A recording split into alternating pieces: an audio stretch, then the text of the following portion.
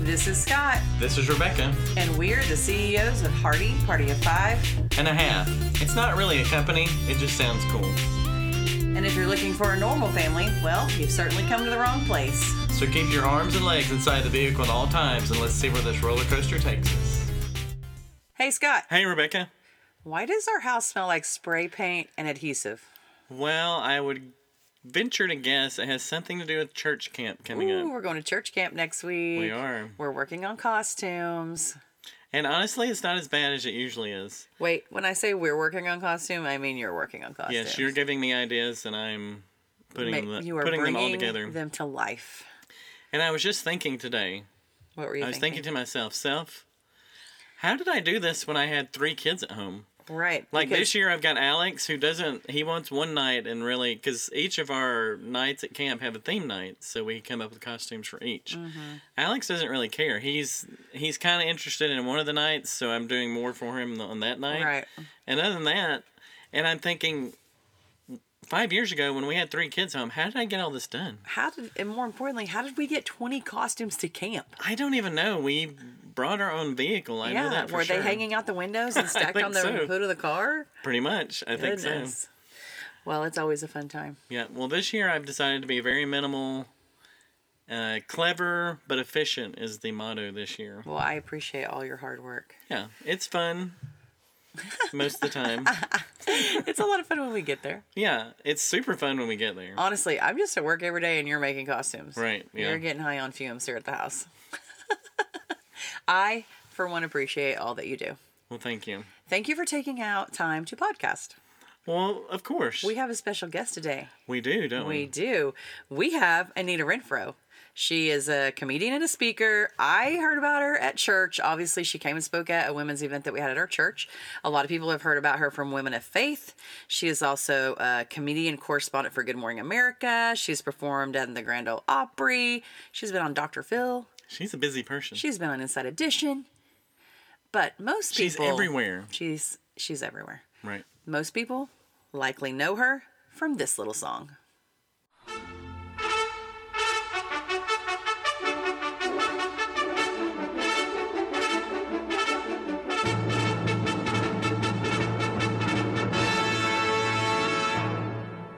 Get up now, get up out of bed. Wash your face, brush your teeth, comb your sleepy head. Here's your clothes and your shoes. Hear the words I said. Get up now, get up and make your bed. Are you hot? Are you cold? Are you wearing that? Where's your books and your lunch and your homework at? Grab your coat and your gloves and your scarf and hat. Don't forget, you gotta feed the cat. Eat your breakfast. The experts tell us it's the most important meal of all. Take your vitamins so you will grow up one day to be big and tall. Just remember the orthodontist will be seeing you at 3 today. Don't forget your piano lesson is this afternoon, so you must play. Don't shovel. Choose slowly, but hurry. The bus is here. Be careful. Come back here. Did you wash behind your ears? Play outside. Don't play rough. Would you just play fair? Be polite. Make a friend. Don't forget to share. Work it out. Wait your turn. Never take a dare. Get along. Don't make me come down there. Clean your room. Fold your clothes. Put your stuff away. Make your bed. Do it now. Do we have all day? Were you born in a barn? Would you like some hay? Can you even hear a word I say? Answer the phone. Get off the phone.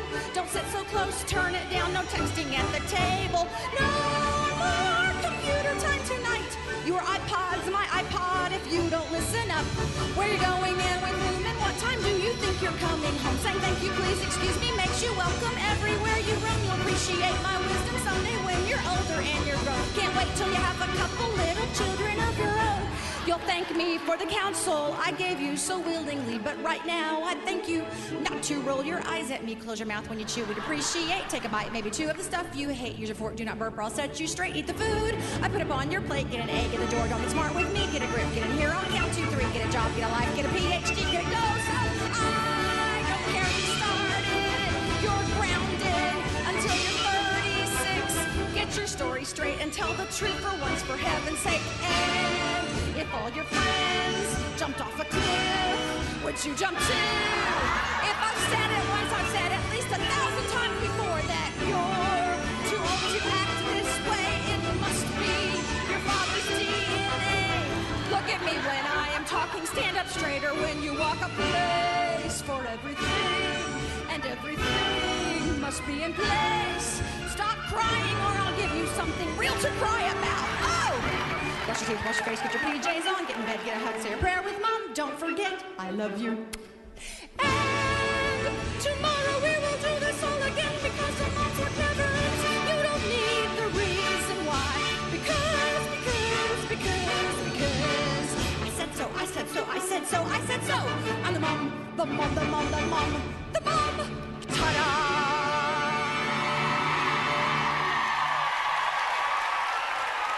Please welcome Anita Renfro to Hardy Party 5.5 podcast. How you doing, Anita? I'm just doing my own applause. It's exciting. I'm just like, I'm cluing the audience what they should be doing. Woo! Right. And Scott, he's pretty crafty here. He can pipe that in. Can't you dub that? Well, I don't need to now. Anita's we don't have to. It. Anita has done it for us. It's a full service package when you come to AnitaRenfro.com. Well, I appreciate it. We appreciate it. So people ask me all the time, how do you know Anita Renfro? And this is the story I always tell them. You've got to tell me if I'm somehow remembering this very wrong. But you came to speak at our church at Fielder Road. I was on the women's ministry team, and I was in charge of the speaker when the speaker got to the church. So I get you to the church, and you wanted to do a sound check and some other stuff, and I don't know how to do a sound check, but we did all of those things. And then we end up in the bathroom and you say to me, can you fix the back of my hair? And I'm like, that actually I can really help you with. I do vaguely remember this, but, not to, overinflate the importance of this role, I would have asked a tree standing next to me to fix the back of my hair. Because I can never see the back of my hair. And at that time, the back of my hair was short and spiky. And if you had a line where your mother's father's genetics created a very weird parting in the back, it never bothered me, but it seemed to bother other people. So, much to my happy surprise, I was in the hands of a professional. And boy, you were. You fixed the back of my hair better than anyone I've ever had to. And I think we were just fast friends from there.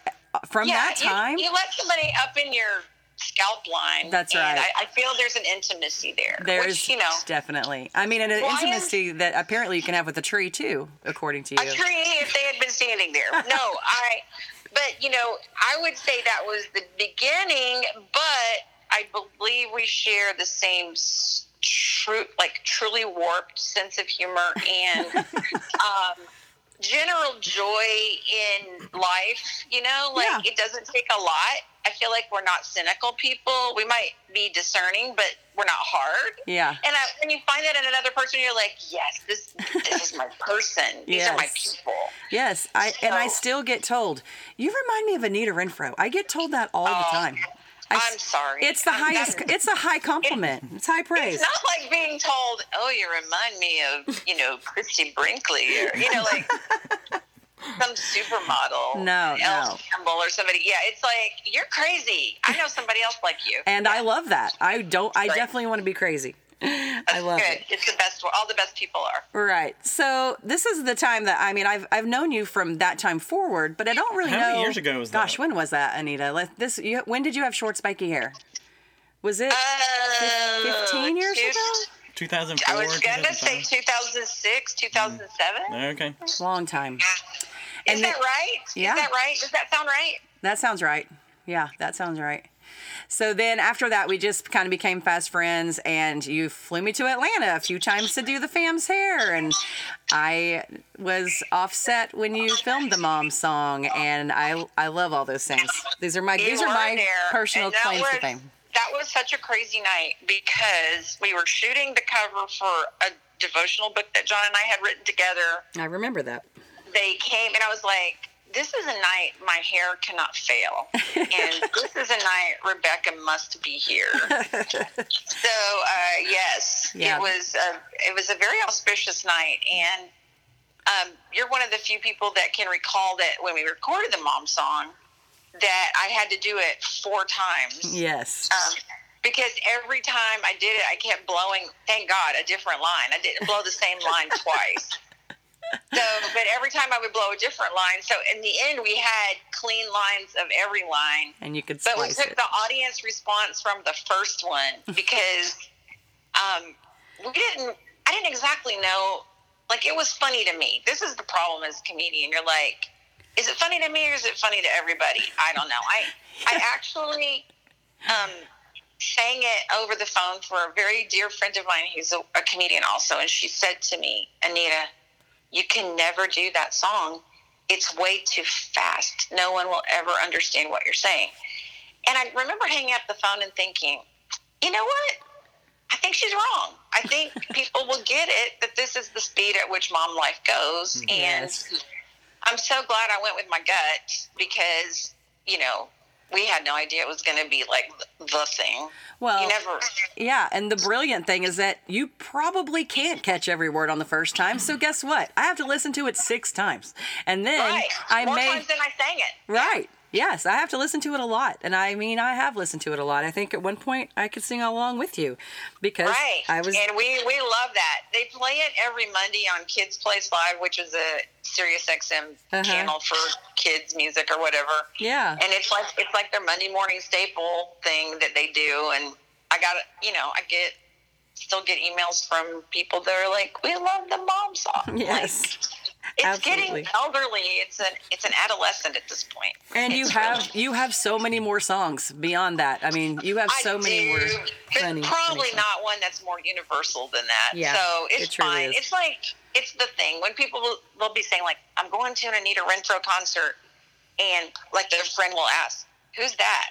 And they'll say, you know, the mom song, Yep. William Tell mom song. And they go, oh, her. Yes. And I'm totally okay with that being oh, her, because for a long time, you know, I'm going to a Jim Gaffigan thing.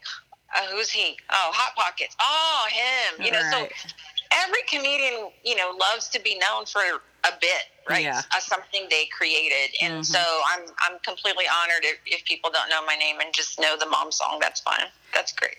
So how did you write that? I mean, were you just like, this is a great song for this? And you just, I mean, was it a long process? It went through a couple of iterations. I will say I had seen a friend of mine, Justin Finelli is a comic from Florida, at a comedian gathering, and he had done a real fast song like to Johnny Cash's I've Been Everywhere, except he did I Ate Everywhere, and he did a bunch of fast food restaurants, right? And I was like, oh my God, that's hilarious, because it takes a lot of work to do something that fast. And so that kind of stuck in my brain, like one day I want to do a stupid mouth trick song like that. Yeah. And then for the mom DVD that you came for that shoot, I wanted to do like a thing where I went from morning to night in a mom's day and just said all the things mom said. And in the middle, I'd get stuck repeating 6 or 8 lines over and over again, because that's what moms do. You just say the same thing over and over because no one's listening. So I was trying to figure out how to do that, and then it popped in my head, maybe this is the dumb, stupid, fast song. Maybe this is it. So I tried it to Flight of the Bumblebee, which was the fastest classical song I knew. Right. Yeah. So too fast. That didn't really work. And then I was like, what? Is there not a song that kind of reflects how moms attack the day? And it was the William Tell, you know, we're up and running, right? You can never ease into your day with kids around. Yeah, it's like you're charging into it. Yeah, exactly. So I was like, well, that one definitely fits. And so it took me, I'm not even kidding, just a couple of hours to make all the lines that I already had for that thing that goes through the mom's day fit in rhyme, right? So I tell people it took me 20, you know, however old I was when I had a kid, like 18 years to live it in 2 hours to make it rhyme. So That's fantastic. and then, you know, moms, they get it. Yeah. They just get it. They do. And even if you're a guy and you had a mom, you get it. Because so it really did surprise me, though, when it took off on YouTube. That was like YouTube was kind of in its infancy. It wasn't what it is today, the juggernaut that it is today. So my kids convinced me to put it up there for Mother's Day weekend, and I was going to take it down. They're like, no, Mom, don't be a loser. That's how people find it. You have to leave it there. And I was like, whatever. So I left it, and it kind of languished. I had like 500 hits for Mother's Day weekend. I thought that was amazing. I thought that was fabulous. So I didn't really check it much over the summer. It was there the, middle of May for Mother's Day. Then about July, I can't remember who called me and said, do you know how many hits you have on your YouTube thing? And honestly, I had kind of forgotten about it. And I went on there and there were like 450,000 and I couldn't believe it. And so from July to Labor Day, it went to 1 million. And that was back when like nothing had 1 million hits on YouTube. That was, in fact, there's something in a tech journal somewhere. I'll see if I can find the citing. That said my video was the first one that women ages 30 to 45 shared virally. Wow. Before that, they would share recipes or links to, I don't know, cleaning tips or something. Right. But that was the first entertainment video that women in that age group shared. And so I guess, I was a pioneer of some You were sort. definitely A trendsetter.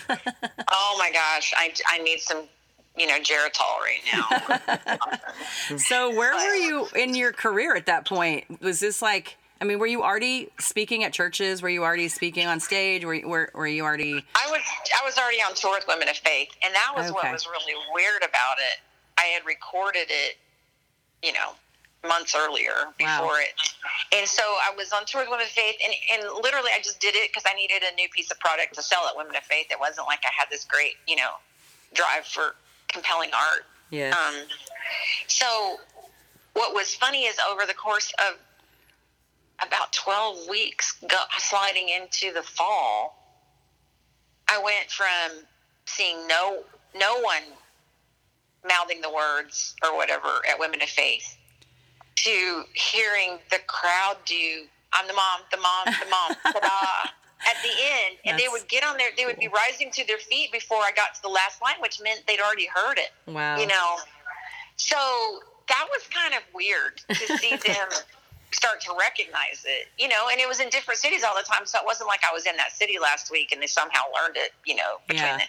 So that was like the first time I was like, oh, this is what it feels like to be the Eagles on Hotel California. That's pretty great.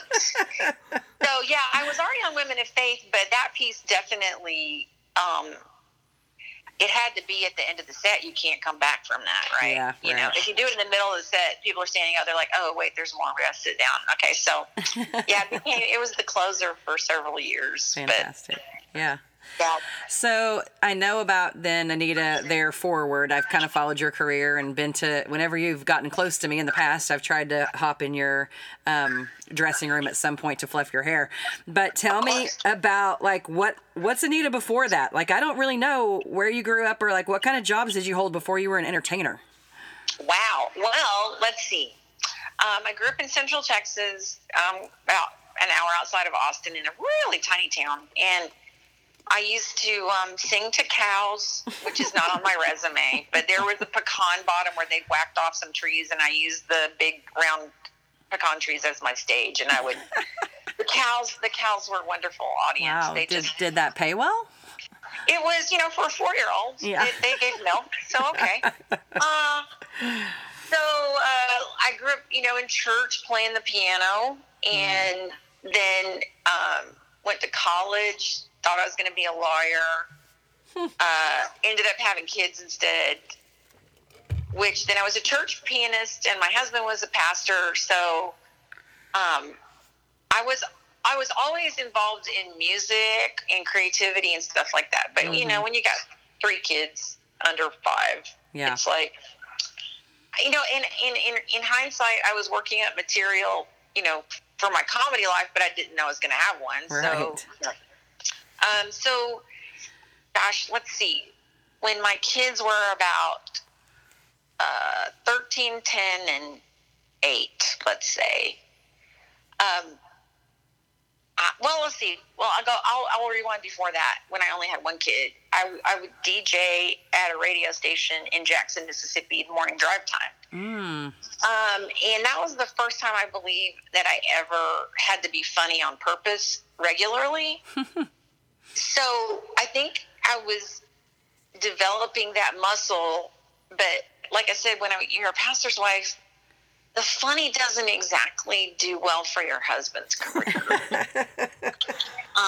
You got to kind of like, zip it a lot. And I found out on the radio I didn't have to so much because my church people aren't listening to a Christian hard rock station anyway. So anyway, so that was, I think, the first time I was funny on purpose. I sold rainbow vacuum cleaners in college because I wanted one. Because you wanted one? Is that what you said? I taught Jane Fonda aerobics at the church. What? Oh my gosh. I know. You can't tell by the shape of my body now, I can tell you that. Let's see, what else did I do? I worked at a Glidden paint store. Oh, wow. Right, apparently inhaled too many fumes. And then I was a stay-at-home mom and church pianist. Yeah. And did craft shows occasionally.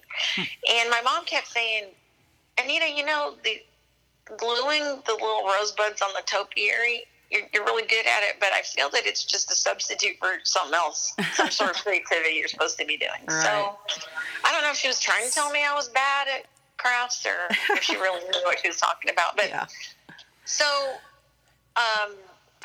and did back you then? Oh, go ahead. Oh yeah, I was just gonna say. Then I would go do women's conferences. I would lead the music because I could play the piano and sing. So it was much cheaper than hiring 2 people. Yeah. So, yes. I would just say funny things between speakers while it was time for music because, as you know, back in the 80s and early 90s, if you went to a women's conference, it was a lot of really serious testimony and deep Bible teaching followed by more serious, tragic things. And so I genuinely felt like if the audience didn't take a breath emotionally, that they would not be able to receive the next deep, tragic thing that was coming. So, I was just commented on whatever was going on, like, hey, we had poppy seeds at lunch. Just look at your neighbor's teeth and tell them, only you can prevent a poppy seed disaster. Or we're out at a country church. Not everybody can flush at the same time. We have septic limitations. Things like that. Right. And people would be like, oh, you're so funny. You're so funny.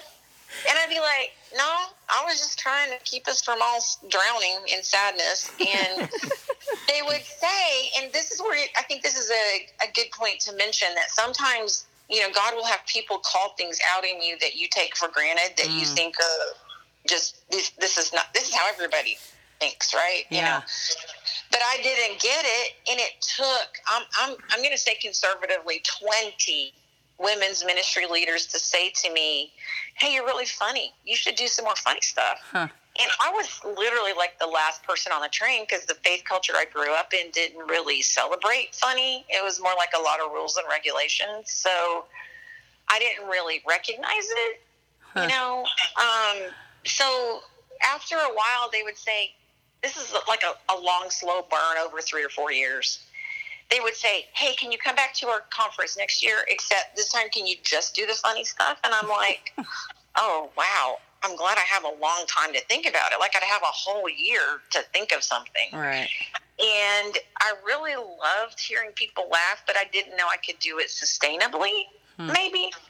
So in 99, I did my first video project. And honestly, when I got up there for that taping, I didn't know if I was going to be on the stage 15 minutes or, if I had enough for a whole hour. And it ended up, we taped 2 hours worth of stuff, and I had to edit a bunch of it out because it's not that it was bad. It's just I had more than I thought I did. I guess when I start talking like right now, I don't stop. So that was like, wait a minute, that's enough for 2 shows. If I can figure out how to do it again and again. So I had to go back and study comedy to figure out why it was working. Like, I didn't know why. I just intuitively knew what was funny to me. But then I'm like, oh, wait, how do I craft this over and over again? So I found some books in the Christian Comedy Association and some people who'd done it a lot longer than me who had some really great advice for that. And I was like, okay, wait a minute, maybe I can really do this. So it was quite the long evolution from stay-at-home mom to YouTube viral So as you grew up, what comedians and what comedy shows caught your interest as you grew up? Well, as you can imagine, growing up in Central Texas with 3 reliable stations and 1 PBS that maybe came in and maybe didn't, I was only exposed to what was on network television. Yeah. So that would be Red Skelton and Carol Burnett. I'm totally dating myself. Nobody knows who those people are. No, I love those two. Yeah. Lucille Ball, even though she wasn't a stand-up comedian, the fact that she had her own show and it was hilarious was very inspiring. And later on, I guess I didn't know comedy was a career path until I was in college. Maybe I guess I lived a very sheltered life, but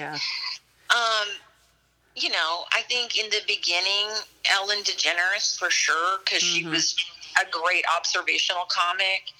And even later, Jerry Seinfeld, because I don't tell stories. I observe life and report. And so if you stack up a bunch of storytelling, I call them humorists, not necessarily comedians. I don't really resonate with that. I only resonate with who else thinks this is weird, and that's my brand. That's my lane. Yeah. So, early on, I would say also Isaac Earfreight was doing Christian sketch comedy.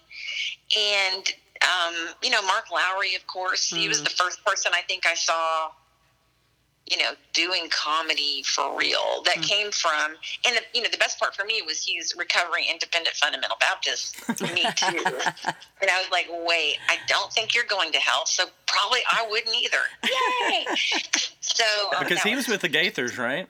He was with the Gaithers, and then he cut, like, he did his parody songs back in the 80s, in the mid-80s, and I was like, oh, I love parody too, because I was a big Weird Al fan. I loved, all of his stuff. So, that informed my aesthetic too, but like I said, early on in life, I didn't have hardly any exposure to stand-up comedy, on TV at all. I totally get what you're saying, because I feel like I think in that weird wave in my brain that you think in as far as parodies or rhyming words with songs. I'm always thinking, like, how can that be changed? But you have to rhyme with the original word in the song or it doesn't make sense. Sure. And people sometimes, I don't know, there's something that you were saying that I was like, I totally get that I'm like, am I the only one that thinks this is weird? Or why doesn't everybody actually already recognize how funny this is? And why is it me? Well, this is what I find out. And especially, I would say, since the places that I ply my wares or serve are, a lot of church or faith-based places, is what I find is that a lot of people do think these thoughts. They just don't know if it's okay to say them out loud, because we've got such a strict construct of what is edifying or what is good, historically. I don't know that that's always going to be that way, but I'm just the one who hangs my toes just 2 inches over the edge, and people are like, oh yes, I thought that too, I just didn't know if I could say that out loud, but now that you say it, haha, that's hilarious, right? So I feel like one of my gifts, especially in a conference setting or where there's multiple speakers, is I like to broaden the edges out there to create a more spacious playing field for whoever's coming after me. So, like, if women are laughing at something 1 minute, I feel like then the next speaker that takes the stage has a lot of room to work. So that's, of course I do my own comedy nights too. I don't know what happens then. I guess I'm responsible for bringing the truth, whatever. So but I love being a part of a team, because I feel like I'm kind of the point on the plow. I get to break up the ground where people are just, they come in with their arms folded, and I feel like about 15 minutes in, their whole demeanor changes, and they're just loose and ready to receive something that they weren't expecting. So I was speaking with a group of women for a little short stint there, and that's what I did. I opened on Friday night, so that was on a weekend retreat. That was like, come in your PJs, we're going to have some fun, a whole lot of funny and a little bit of Jesus, and then the next day it was a whole lot of Jesus and a little bit of funny. But that was kind of like, it's a great niche. It's great to be able to just kind of open everybody up and get everybody included. Right. And I think it has traditionally I would say been undervalued. But I was talking to a lady the other day. She was asking me about, some advice for her fledgling conference. But one of the things I said is, however deep you plan to go, make sure you go that hard on the other side toward fun. Because you can't take people on a journey where they don't have the emotional bandwidth to receive something. So, like, she was all about the deep stuff. I want people to really just press in hard. And I was like, well, make sure you're going that hard on the other side. Yeah, that's good. So it kind of balances out. But people I don't know that they know that that's like a principle that they need to follow, but people intuitively know that it makes sense. Like, of course, I would want people to be ready to respond. Right. And I think comedy does that. It's a great democratizer. It levels the playing field. It lets us know that we're not that different from each other if we're all laughing about the same stuff. So I'm so thankful I get to do it. So speaking of getting to do it, how has the pandemic affected your business? Like, have you been, I think I saw on your social media, you've had a couple things this year, right? Yes, just a couple. Yeah. I did some in Branson and, where else was I? I don't know. Yeah. But the first time I got on stage, I hadn't been on stage in a year. Wow. And the first time I got on stage, I didn't know if I was going to cry, laugh, break down, give the audience a standing O. I didn't know what was going to happen because I was so comedy constipated by the time I got up there. It was just anybody's guess what was going to happen. And I could feel the rust, right? Because when you're not out all the time, the neurons don't fire the same way.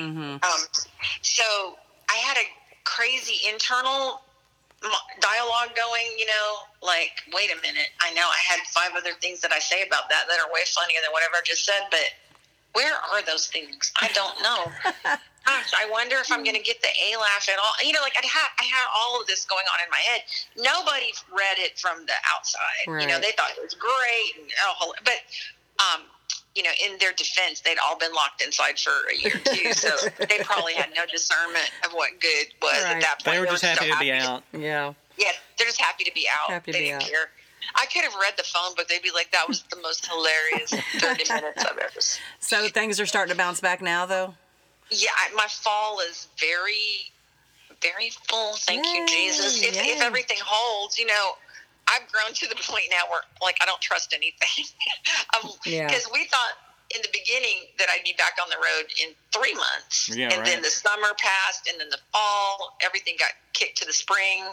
Then the spring fell apart because we didn't have vaccines yet. And so, I'm praying that the fall holds because I'm really poor.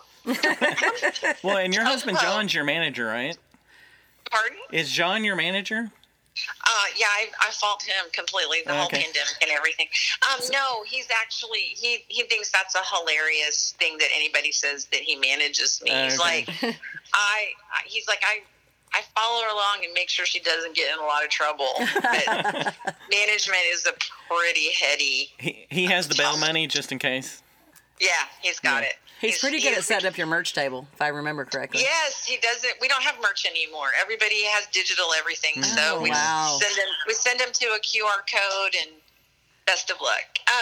No, he actually he was working at a church for 2 years, and then the pandemic hit, and then we were all unemployed. So if you want to send me Venmo, feel free. I don't even know what my Venmo is, but just come drop it off in person. So and I'll bless you with some anointment oil. It'll be great. You'll personally perform one of your parodies for us. One of my parodies, yes, in the front yard. So awesome. Scott and I have been talking a lot about like the age of TikTok, and I mean, even our kids, I don't know how your kids are a little older than ours, but if they are not laughing in about 7 seconds from a video, they're just moving on. So we were talking to another friend of ours that's a comedian with 4 Day Weekend here in Fort Worth. It's improv. And he was saying, it is totally different because he's used to telling, storytelling, like you were saying a second ago. Even if it's a short story. Story, they don't want the beginning, middle, and the punchline at the end. Have you had to adjust to that, or are you seeing much of that? In my demographic, females from 30 to 60, I would say I don't notice that much. I think the attention span of the gnat is lower than 30. I do feel sorry. I feel that the whole grist and grind of comedy is different now. It's not just the attention span or the need for immediate entertainment within 3 seconds, or they pass to the next thing. But I think we have such an offendable culture that the number of subjects that you can cover without someone being triggered is about 2 subjects maybe. But I've always done comedy from my life. Like I don't make fun of society at large or any people groups, So that wasn't ever an issue for me. But I will say that you can't believe how offendable people are in general, or maybe you can. Yeah. But I remember, I used to have to put disclaimers that, like, I'm not making fun of anybody with this issue, and then I would launch into whatever I was going to say anyway. So I would try to cushion it a little bit when I would get, I would say, sensitive feedback from someone, because I always ask the Lord to help me with that. Like, is this real, or is this just this person's problem, right? So it's hard, but one day I got somebody in line. I had done a joke about, do you remember when they had vibrating mascaras with the little battery in the end of it? No. And so the joke was, how lazy are we that we can't do the little, swiping motion ourselves? We have to get a battery to do that for us. Like, America just can't get any lazier. Right. A lady came up to my autograph line. This was at Women of Faith about 10 or 12 years ago. And she said, I can't believe you said that. My sister-in-law was killed by a lady driving while putting her mascara on. Oh, wow. Goodness. And I'm like, man, there really is nothing you can say that someone doesn't have a bad experience with somewhere. And I was sorry for her, but at the same time, I'm like, I wasn't making fun of people, killing people with their automobiles. Like, right. But I'm saying, you see comedians now saying, like, these are mainstream Chris Rock people. We will never have a show on a college campus again because kids are so woke, nobody laughs. Everything's wrong with everything you say. Everything's so serious. Yes, it's all serious, and they have cry rooms at colleges now, and I will make fun of that. That is the dumbest thing I have ever heard. I mean, are we running preschools now? Yeah, for young adults. I don't understand it. Our country is just jacked. But all that to say, what was the question? I don't remember. Well, we were talking about the differences in comedy. Oh, yeah. Over the years. Just the differences in comedy. Attention span. Yeah, attention span is the least of it. I've never actually cared that much if I was everybody's cup of tea when you're talking about TikTok generation. I happen to know I've blown way past the 17 to 25-year-old demographic. Yeah. They've got their own people for that. I'm here for their mothers and grandmothers. I'm here for those people. Yes. So it's fine if you find something that is, widely accepted in the general population. But at the same time, it's like, I know where my lane is. I'm fine. I like my lane. My lane is great. I love your lane, too. I've always loved your lane. Oh, thank you. I love following you and getting to see what you're up to and getting to see you when we're close by. And but I do want to hit on one little thing. Correct me if I'm wrong. Who was your kid's babysitter in Star, Mississippi? Am I right? Well, you are so correct. Who was your kid's babysitter? When we were at Star Baptist Church, we had a beautiful young lady in our youth group. My husband was a youth pastor, and we had a lot of talent in the church. But there was one girl who was very, very, very driven. And I mean that in the best way, not like, I'll do anything. I'll scratch people's eyes out or whatever. She was driven as in very single-minded and focused about going into country music. And her name was Faith Perry when she was in our youth group, and then she grew up and became Faith Hill. So, Oh, wow. when my boys, before they were married, believe me, this doesn't fly now, but before they were married, they would tell their friends that Faith Hill had seen them both naked. Because they were 1 and 3 at the time. She would come over to our little parsonage and babysit them, and she did have to change diapers and help them go to the pot, wipe them when they went to potty. So technically, it's correct.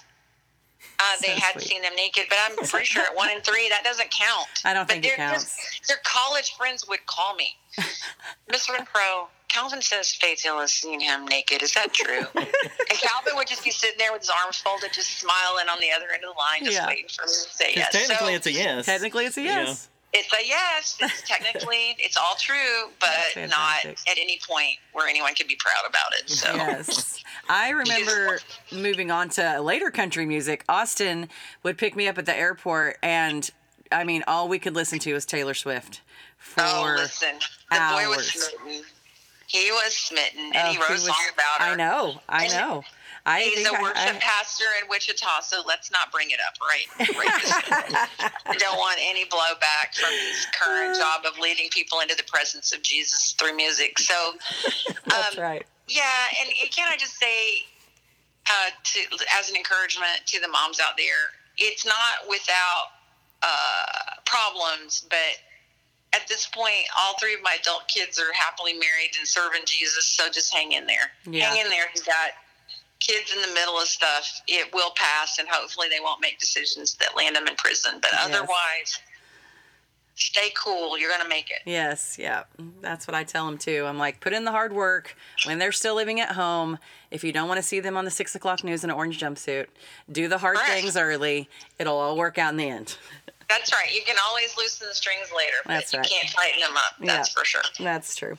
Well, Anita, we thank you so much for taking time to talk to us. Listen, delightful podcast guest is the only thing that should be on my resume right now until I get back on the road. But I hope it's been enjoyable for your listeners, and they can find me all the normal places on the web.